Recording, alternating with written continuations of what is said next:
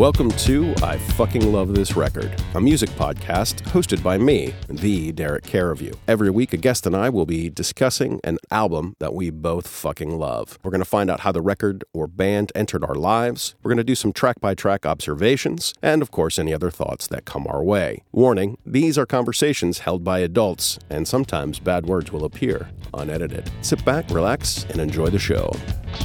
If you can hear me, today we will be talking about Songs for the Deaf, the third studio album by Queens of the Stone Age. It was produced by Josh Homme, Adam Kasper, and Eric Valentine, and was released on August 27th, 2002 by Interscope Records.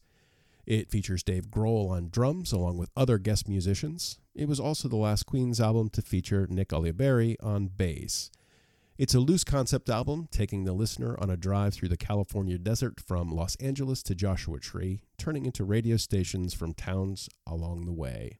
Loud and clear on the other mic is stand-up comedian, in-house graphics guy, and so far the only one of my bastard children to agree to do this show, Herbert Pshahodny. Herbert, say hello to the people. Hey everyone, how's it going, Derek? Oh, it's going well. You ready to talk some Queens of the Stone Age here? Herbert? I'm more than ready to amuse you about my experience and my journey with this album in particular, actually. Well, I'm really looking forward to that. So, how did you discover this album? Well, it's really particular, the whole story that I have had with Songs for the Deaf.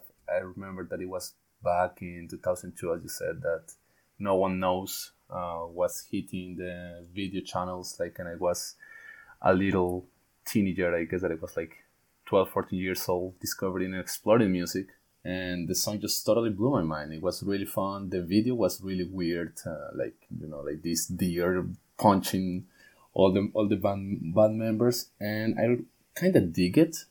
But back then I didn't speak English or didn't understood, so I was just enjoying the music. And it was still a couple years ago that I picked it up again, and I just realized how good of an album is this one, and it totally changed my concept and vision about the album itself. So yeah, that's pretty much my relationship with Songs for the Deaf. Oh, that's very cool. So when you first listened to this, this was before you learned English, so you just enjoyed it for the music? Yeah, it was really catchy. Plus, I recognized Dave Grohl on the drums in the video, and I said damn, I like Foo Fighters as well. So I kind of find this kind of attraction for the band just because of the fact that Dave Grohl was playing the drums, I will say. Mm-hmm. But yeah, besides the purely musical rhythm and how catchy the songs were, there was no a more deep meaning for me in the album till a couple years ago, as I told you a moment ago. Yeah, so for me, I discovered Queens of the Stone Age because I was a fan of Kyuss. Which is the band that Josh Homme was in before. So Welcome to Sky Valley is an album I'm still hoping to do on the show because I fucking love it. And I had originally bought the split disc that they put out. So it was Kyuss and Queens of the Stone Age. And I was under the impression that Kyuss had put out a record named Queens of the Stone Age. So that was the first time It kind of makes sense, right? Sure, it made perfect sense at the time, and then realized that after the release of the other record that, okay, so no, this is the new band. And I liked that first record. It was fine. And then Rated R, I loved. It just blew me away. Oh, Rated R is something. Yeah, it's a great record, and maybe one that'll, again, maybe will show up here as well. But so I was really looking forward to this record coming out because I heard that Dave Grohl was going to be on drums and that Mark Lanegan was going to be singing on some tracks because I think he'd even done some stuff on the previous album. And just something about it, I was really looking forward to this record. I remember going into my favorite record store because the album ended up being delayed. It came out, I think, 2 weeks later than it was originally supposed to. And so I kept coming in and it was like, oh, is it out yet? And they're like, no, it's been pushed back. And so then I'm out shopping. I think it was a week later. I hear the song played over the system, and I'm like, this is that fucking record. And I go up to the desk. I'm like, what's going on? They're like, yep, we just got the promo today. We saw you shop and we played it. So we wanted to see if you would come ask about it. And so they gave me the promo copy of it. You know how a lot of times when you're really looking forward to something, it doesn't quite live up to what you want it to, and it's almost a little bit disappointing. That did not happen to me with this record. It was immediate. I fucking loved this record from the first play. I recommended it to a ton of people. Anybody who asked about any kind of heavy music that year is like, you must get this Queens of the Stone Age record. And this is obviously the one that helped them break through, because I think Rated R did okay, as far as I know, but this one was a huge record, and I think some people still consider this to be their best. I can't necessarily disagree with that. I love this record a lot, which is, I guess, exactly why we're here. Yeah, definitely. Like, I mean, Rated R is a really good record indeed, but this one in particular is more like radio friendly, I will say. Even though the whole content in it is a bit not too radio friendly, in my opinion. It's an odd record in how it's at times it's kind of brutal and it's really heavy, but it is occasionally radio friendly, but not in a way that feels calculated. I just feel they went into the studio and they made the best record they could make, and this is what they had at the time. I think it just translated to what you could play on the radio at the time. I don't think that was something they were trying to do. I just think it's what ended up happening. But they did. Like, at least in Colombia, they were massive. Like, these songs were playing over and over again. Didn't know how much of an international reach it had, so that's pretty cool. That's because I was still in Tampa when this came out. It was a couple of years before I would move to Poland. So we're going to dive right into our track by track analysis, and going to start by talking about the different types of openers that we have on here. So the call to action, the blueprint, the setup, and the teaser. Our first track, we're going to skip the zero track because it's not even on it's not even on Spotify, at least for that, and it's nothing. So we're going to say track one, You Think I Ain't Worth $1, but I Feel Like a Millionaire. This is a blueprint song for me. It opens up with the radio station, and this is something that goes throughout the record. So we have Kip Casper from KLON, and that really sets it up. And even though there's these, like any other album that has skits, I have a tendency to just skip those because I don't care. With one exception, I still never feel the need to move past the radio stuff. It's usually pretty short. This is probably the longest one, but it really sets up just this idea of you're going to be hearing some different radio stations, the different DJs. And then I like that it does that thing where you can hear the guitar low in the mix for a few seconds, and then pow, it just opens up. And it's a song about tequila. So, what can you say? This one it hits hard. The only reason why I don't call it a call to action is because I think the next song hits even harder. So this really sets up what you're going to see on this record, a lot of the sounds, a lot of the themes, this whole DJ radio thing. It's a fucking great way to start a record. I love this song. What about you, Herbert? What do you think about this one? I will disagree with you. For me, it's rather like a setup because, like this whole first bunch of 30, 45 seconds, like the beeping on the car when you just open the door, that you just like buckling up and then you start searching for the radio station that you want to listen to. And as you said, like this, the guitars and the drums like being muffled, and suddenly like Nick's shout like Dead Bull, just get your nerves on, right? It's like, wow, what is going to happen now? But yeah, like I really like the whole line of the DJ in the beginning when he says like that there are songs that sounds more like everyone else than anyone else. It's like, damn, this is like a really interesting concept, And then just like give this like songs for the deaf. You can even hear it. It's kind of deep in there, and that connected with the muffled sounds in the beginning is like, damn, should I turn up the volume up? And then you just blast it up till 10, and suddenly you just receive that charge of explosion with the lyrics. It's just ridiculous. It's a really great song. Yeah, with the name of it, the clone radio. Yeah, clone radio. And it's so funny because I was such a huge fan of the radio for so long, and then you just saw in the late 90s and in the early 2000s in America where Clear Channel Communications was just buying up all these radio stations because they had changed the federal rules. So instead of radio being a community thing, it was just being programmed by some dude 10 states away, Mm-hmm. Radio, really, a lot of stations lost their personality just because there wasn't that local connection anymore. And actually makes a lot of sense, this first line. I was doing the research for this podcast. I read a really cool quote. I guess that it was from Nick's. It says like, we play music we want to hear, but we can buy it in the stores. So we have to make it. This DJ Clone's quote totally overlaps with this intention that Queens of Stone Age wanted to do this like really cool music that they cannot find anywhere else. I think they did that, yeah. So, and I thought it was an interesting choice to have an Oliveri song to open up, because obviously Josh Homme has a smoother voice, like a friendlier voice, and they just decided right from the get-go, like, no, we're gonna go, and you get the screeching Nick song, and it's great.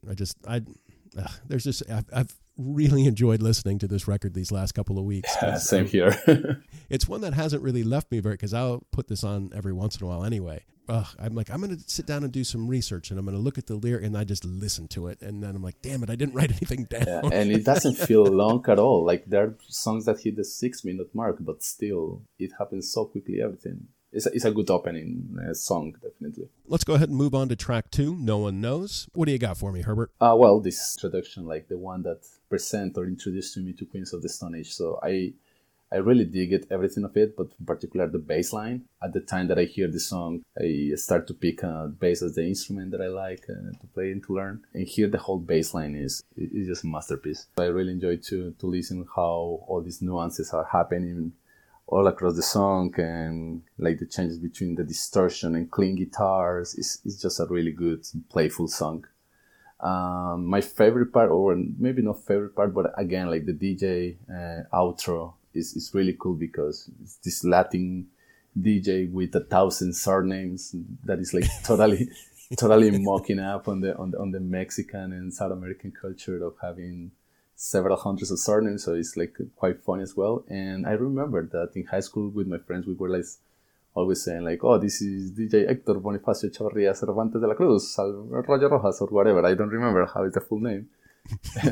It's a good song. Yeah, this is a great song, and just like I said, that first one is such a great opener, and you're like, where are they going to go from here? And then this one, just because they had the radio set up, and I was wondering, we're going to is it going to be every single track right at the beginning, which I think would get tiresome. And it's just like, no, it's like bam, next song, and it's just got like this great choppy guitar. It's the smoother vocals, so this is where I think Josh Homme sings on this one. Yep. And the riff and the drum fills at the bridge, so right before they get to the chorus, when it all just comes together, you listen to them like, yep, that's why they hired Dave Grohl. And it just all comes together, and it's just fucking badass. It's like boom, boom, boom, boom. I just love it. Yeah, and it makes you wonder why Dave Grohl stopped playing drums. He's such a good drummer in this album. Like, it's just amazing what he does with those all groovy, drum kicks and feels. It's just a good drumming in here. I tell you, one of the things listening to this record and then trying to make notes so we could talk about it is this is one of those places where I wish I knew more about music on the technical level. Because I find myself writing things down and it's all just like sound effects. So if that gets a little annoying, I apologize. So we'll see what we can do. And I love how this one ends with the radio spot. Like, one of the stereotypes in America is that people who speak Spanish very, very fast. And it's like the least amount of breathing involved when you speak, and it's great. And I love the little horns that kind of come with it behind. And then it just bursts right into the next song from there. So first it giveth, and you'd mentioned before that you're trying to play bass, or that you do play bass, and I can see why any bass player would love this record. There's a ton of great bass lines, and the bass is obviously an instrument in rock and roll anyway that often you'll notice it if it's not there, but you don't always hear it. And this album is definitely an exception, and you can see why. It's I can only imagine how troubled Nick Oliveri is in real life, because he is so good on this record, whether he's just playing bass or what he's doing with the vocals, and I'm sure his contributions to the songwriting, because I love this bass line that opens it up, and then how big everything gets right before the chorus. It's just so great, because it's just got that rumbling little bass at the beginning, boom, the drums, bam, the guitar, and then once again it just all fills up right before you get the chorus. Man, this is another fucking great song. What do you think? Yes, I mean, as you said, like, this intro is just like a punch in the face. You don't expect that, to be honest, and then the whole build up from the first verse all the way to the chorus, and then at least you expect that there will be some like really massive explosion in the chorus, but the chorus is so mellow, but at the same time it has this like really nice distortion in the guitars. It's a really weird nuances and a shade of sound in there, but it's really enjoyable. And as well there is like this a small guitar arrangement at the end of the first chorus, if I'm not mistaken, that is like an acoustic guitar and kind of like a flamenco kind of sound. Yeah. And it's like, wow, I didn't see that coming at all. It's really cool song, to be honest. And the chorus is really catchy. You don't need to listen in to it like 10 times to know the lyrics. After the second or third replay, you're already like, where's it, Kevin? So that's been one of the great things about listening to this. It's just all the little, there's like the little nuances that you were just talking about. And I talked a little bit with Jim. A lot of times there's just a small thing that'll pull you back to a song. Like obviously you're going to have a big hook or a great chorus or something, and that's going to want to make you listen. But it's also like those little flourishes that will bring you back. And we talk about that little moment of acoustic flamenco style guitar that doesn't feel like it should work, but it fucking works perfectly right there. And I think one of the things with Homie, he just does a really good job of putting these little things throughout the song. One of the things I had forgotten to mention with the very first track is and they do this a couple of times, but there's that moment where things just kind of stop and then they start again, and I just love that. And there's a time I'm going to talk about it later, but just these things are just so much fun in this album, and it just really feels like everybody's having a good time. Yeah, and there is another like little detail about this song in particular, is that this is one of the songs, or the very few songs in the whole album, that doesn't have a clear bridge. If you listen carefully, you will notice that the second verse has a totally different mood than the first verse. And it's like kind of bringing a bridge as a verse. It's really weird structure, and I really enjoyed it. They just like changed totally the mood for the second verse and then just go for the chorus, outro, and that's all. It's really smart writing this song. Hadn't really picked that up. So again, this is my lack of general music knowledge, or specific music knowledge anyway. All right, so going on then to track 4, A Song for the Dead. What do you think about this one? Well, it's the first song where Mark Lanegan appeared on vocals, and you first got like a Nick Oliveris explosive sound, then you get like a Josh Homme's like more melodic, high pitch kind of songs, and then this is pretty eerie, I will say. It's really spooky at some times. Plus the lyrics of this particular song is like a totally low key in the whole album. And it's where like the whole concept of Songs for the Deaf is starting to materialize, like that this journey that the character is taking is like, okay, where we will go from here. So yeah, I really like it. I really like the little thing that they did with the Black Flag song. I didn't pick it up this in the beginning. When I was doing the research, I read, the guy just based the drum intro into a Black Flag song. And then I just went to listen to it and it's like, oh, that's true. It's really cool. So yeah, it's a really good song. I really like it. I think you stole all of my notes, Herbert. I say almost exactly the same thing, because I love how it starts with that kind of urgent sounding riff. And then just some great drum work right there at the beginning. And then, of course, Mark Lanegan appearing for the first time. And I don't even know how many times I'd listened before I realized this was Mark Lanegan, because he's really pushing his vocals to more of his extreme side. Because, we'll hear him what you kind of expect on a couple more tracks later on. And then I even have in direct word, like a spooky background vocals, Yeah. just those ahs going on in the background, and then it just kicks into overdrive. This is such a great tune, and fun having the Mark Lanegan addition to it, because he's such a great vocalist. Yeah, and another interesting thing about this song is that the chorus has no lyrics. They have a really cool chorus, but it's just based on which is pretty smart as well, because they don't require to do something like really fancy or something really introspective for the chorus and the topic of the song, but just this like as a chorus, it worked pretty well. Another thing I didn't quite pick up on, so thanks, Herbert. I was just here reading my notes, and I have plenty for this one in particular, so that's why, I need to forget about the chorus. Track 5, The Sky is Falling. This one starts out like maybe it's going to be a little bit more mellow. It feels like we're going to get a little bit of that down-tempo song. But then, it gets those just metallic guitars, and I really like the atmospherics of this one. Once again, with those background ahs going on, which we heard to a different effect than the previous track. I think this song is a little bit too long. I think it wears out its welcome just a bit, but every time there's a couple of new things that come up along the way. Like almost towards the end, there's like this real snaky guitar line, which kind of comes out of nowhere. And then it's like, okay, so then I'm back interested in the song. This is one I wish they would have just trimmed a little bit, but I love the DJ at the end, the elastic ass, like the KRDL, the Colonel. You know, it's like this radio lifer. He's probably worked at 27 different radio stations in the last 26 years. And he's just has that voice that sounds like he just doesn't care about anything anymore.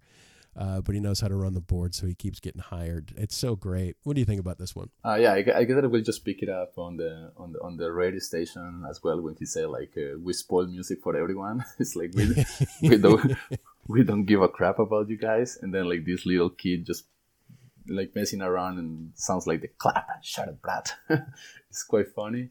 But yeah, like this song is one of my favorites from the album. To be honest, I really enjoyed the song. It's like really nostalgic intro, and it has like this like a really distorted guitars and bass. And what I like as well is the little bridges that are between the choruses and the verses. When it's like close your eyes and see the skies are falling, the melody between the guitars and the voice is something out of this world. It's really it really kicks me in.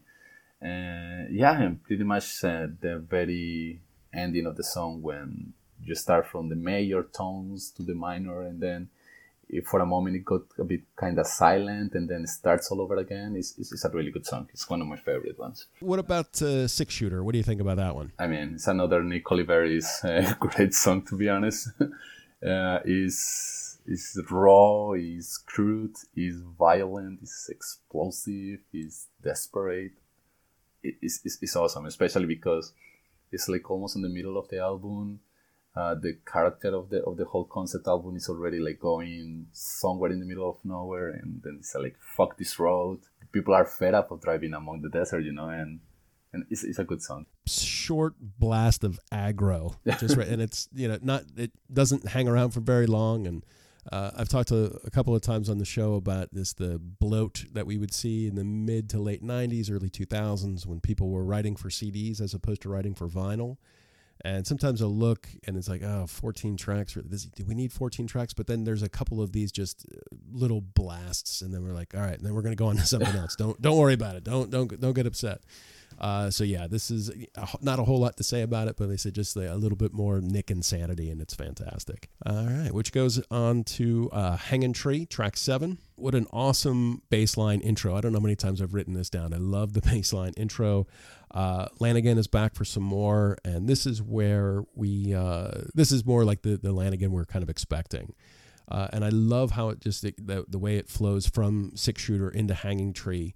And it's just like, okay, two very different songs, but I think just flow together so well. Like this first half of the album just zips right through, because there's not a whole lot with the radio stuff on this first part. Obviously at the beginning and a couple little ones there, but it's just like this first half just zooms by. Creepy and moody song, and it's great. What do you think? What I enjoy about this song is the contrast with Six Shooter.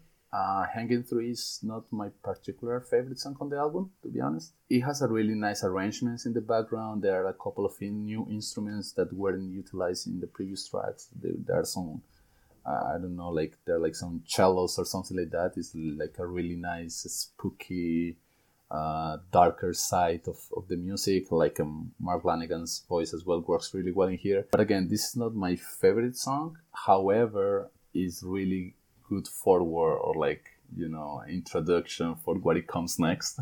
Again, this contrast, you come from Six Shooter, you just calm down with Hanging Tree, and then the next track is like another explosion of energy. Yeah, it's well placed on the record. I think it comes right where you need it to. Again, I think it's a great tune. But that brings us to the end of the first half of Songs for the Deaf from Queens of the Stone Age on I Fucking Love This Record with my guest, Herbert Pshahodny. Now, at the top of the show, I mentioned that you do stand-up.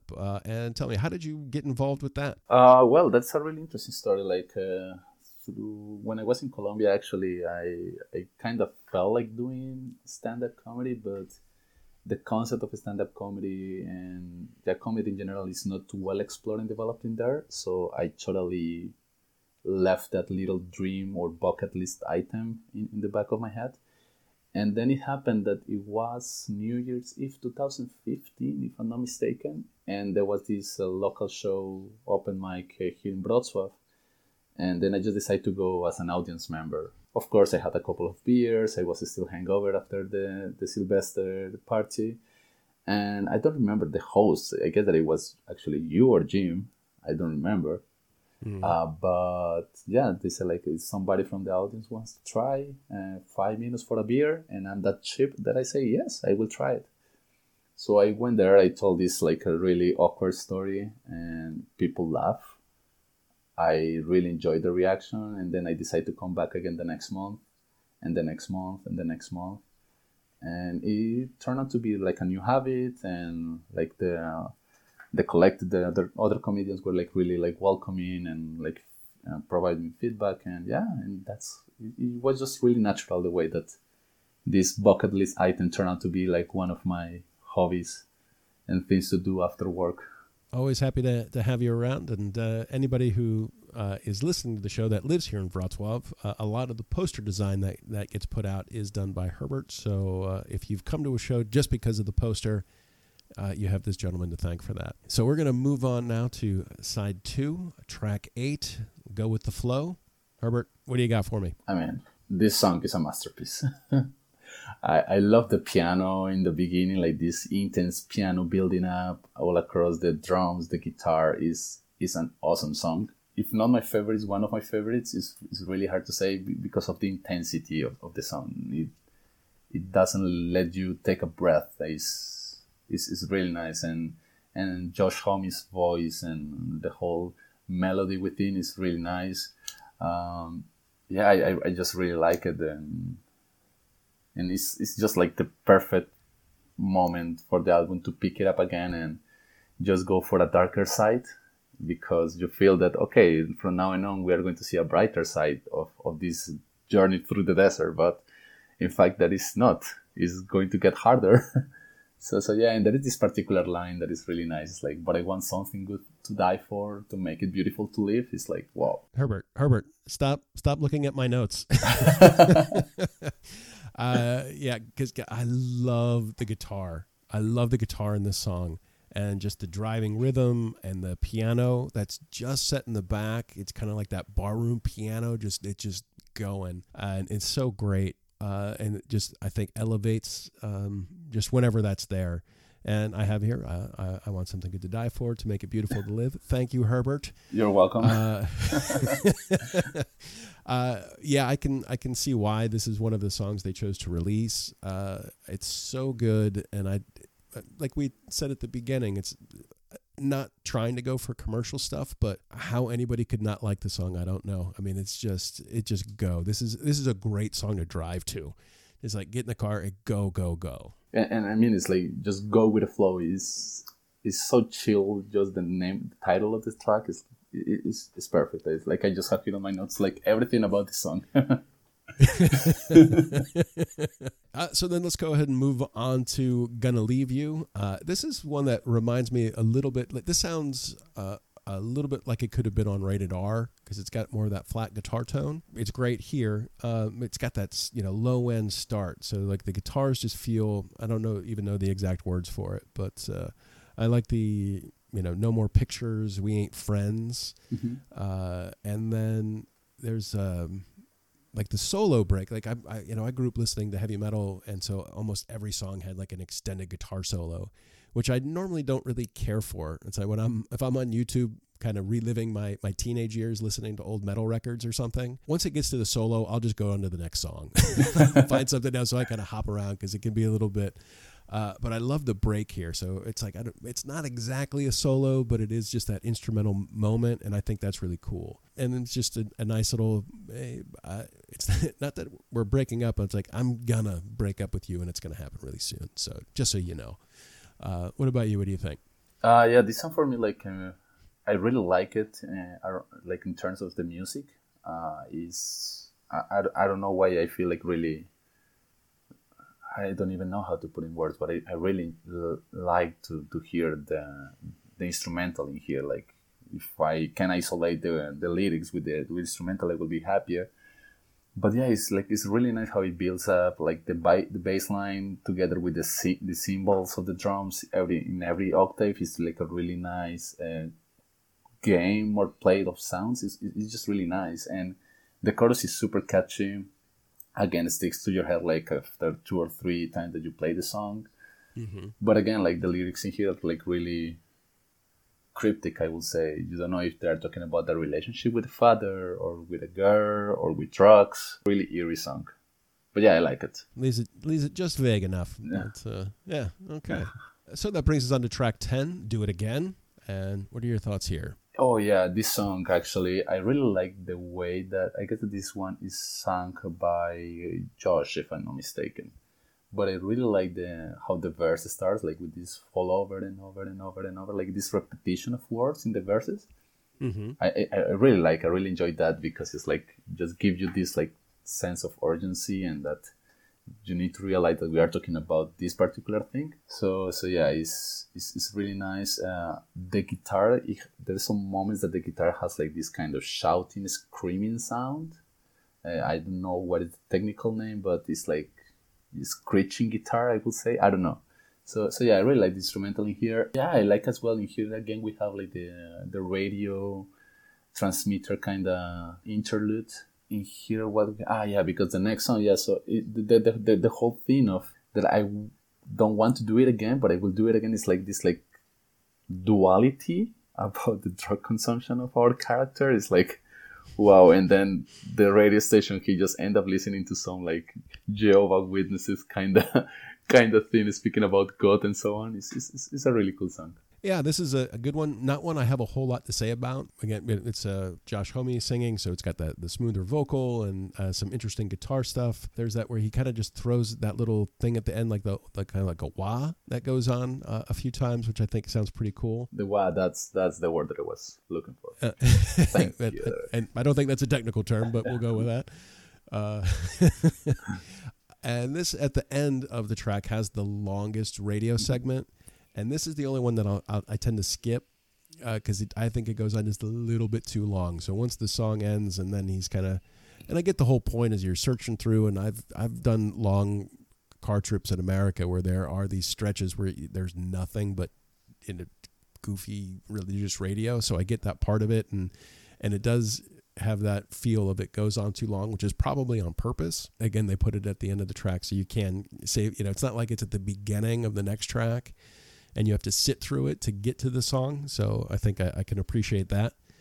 So that brings us on to track 11, God Is in the Radio. And this is such a fantastic song. This is the song that really initially hooked me. I think mainly just because it's got such a great vocal performance from Lanegan. From Mark Lanegan. And I want to say, because I tend to put together a mixed disc at the end of the year of like my favorite songs.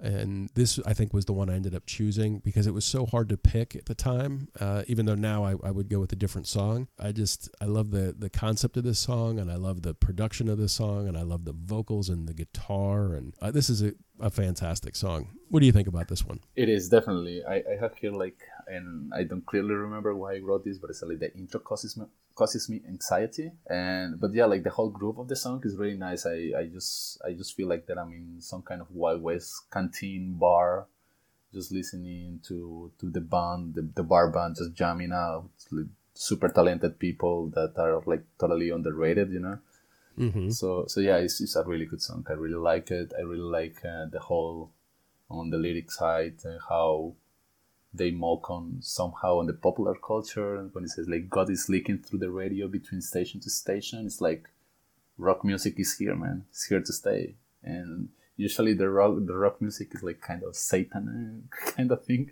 So it's really nice. But yeah, and the change of pace at the very end of the song is like with these guitar licks and that only one single note on the piano and the whispering on the voice behind it is really nice. It's a really good way to close the song. And what do you think about Another Love Song, track 12? I mean, it's another good song, to be honest. Is a song that most of the people knows. It's like, I will say that it's the most welcome song from the Queens of Stone Age, besides No One Knows. Yeah, the riff on the guitar tone is awesome. It got me like this kind of post-punk kind of sound. Nick Oliveris on this song sings really awesome because he's not shouting, he's actually singing, which is really weird. So in the beginning, I didn't realize who is singing this song. So then when I did the research, like, whoa, really? It's Nick. I was really surprised. And in general, the sound, the rhythm of the song is like Joy Division meets Cash meets Queens of the Stone Age. It's a really weird song, to be honest. It's a really weird but nice song. I have a similar note, like, this is a Nick song. He has an actual singing voice. How did that happen? Go on to track 13. I love the guitars that are happening while the DJ, because I think it comes in from that last song, right? Yeah. And she's got the accented English, and there's this kind of like creepy guitar going on in the background, and it's kind of cinematic. And then when this song kicks in, oh man, it is so good. It's just got, once again, that driving rhythm and just like cool guitar happening. And I love this song. What do you think? Yeah, I really like the fact that this is one of the very few songs, or if not the only song in the whole album, where Josh and Mark sing together. Mm-hmm. Like this, like duality in the chorus is really nice, and it brings to a different level this song. Musically, the song is really perfect to close the whole journey. Like, if we just keep this concept of the album that we are like driving through the desert, it's like a really nice song to finalize this whole road trip. But again, it's another melancholy, eerie, spooky kind of song with these weird sounds at the end. And this last really painful line of Mark Lanegan, "For the deaf."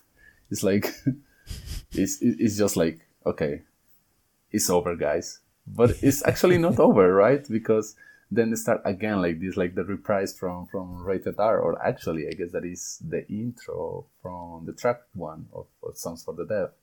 I don't remember clearly which is, but it's like... It's from the Feel Good Hit of the Summer. Feel Good, yeah.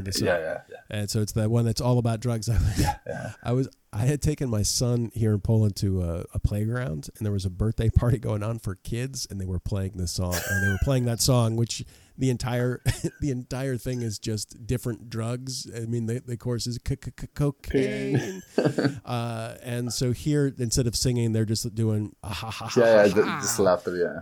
Yeah, so I thought that was really cool because it was one of those when I first heard, like, whoa, because it just took me that 1 second to figure out what was going on, but it was great. Yeah, but it's a good way to wrap up the whole album. To be honest, I know that there is a hidden track, but for me the album ends here. So let's say the concept of the album ends in this one. We can move on, talk just about the hidden track, Mosquito Song. I'll let you go ahead and start. Do you have any notes for Mosquito Song? Yeah, I guess that it's a hidden track, so I wouldn't say that it's not needed in the whole album, but I mean, I don't feel that gives any added value to the experience that we have had so far. It's kind of depressing song, kind of coasting, really mellow one. The lyrics are like I don't know how to say, like, just putting yourself in a really insignificant position, that you are worthless, that, yeah, I don't know. I don't like the song in particular. I try to skip it or, avoid it in general. Okay. I always liked this one, and I was never a fan of the hidden track and other goofy CD technology things that were happening at the time, but there was something about this song that just grabbed me because I think I'm a sucker for the slow ending, and this is a really pretty song, and there was something that it just kind of got its hooks in me, and I remember putting this on a mix for, I think, my sister.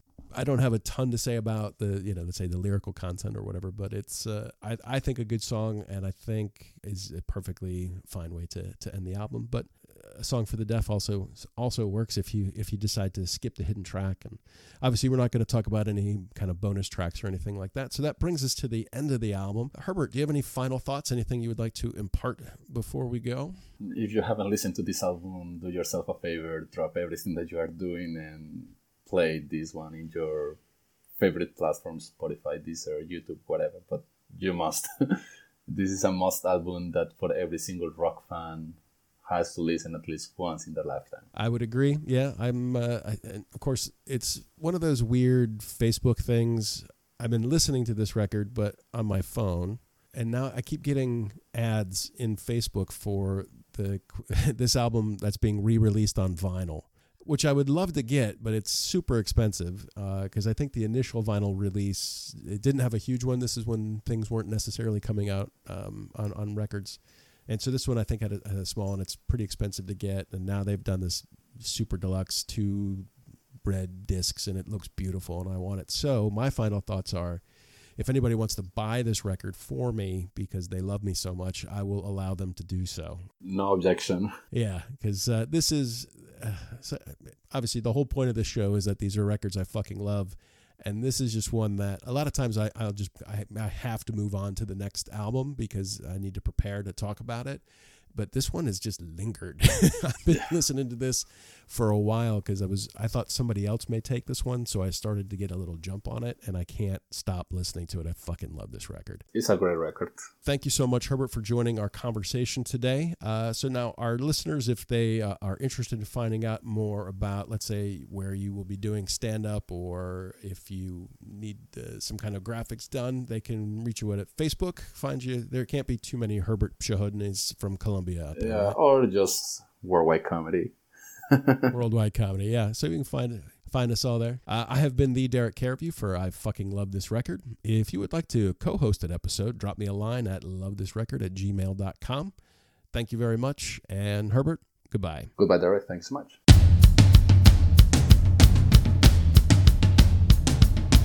Thank you for listening to I Fucking Love This Record, now available on iTunes, Spotify, and Stitcher. Please subscribe, share, and comment. For this and other podcasts, please check out www.lovethisrecord.com, where you can also sign up for our monthly newsletter. If you would like to co-host an episode, write to me at lovethisrecord@gmail.com. Instagram and Twitter, we are LoveThisRecord1. Facebook and Pinterest, we are Love This Record. Music at the top and bottom by the Ashes of Grissom. Special thanks to original patron Mark Evers for getting this podcast back on track. Thank you, and we'll see you next time.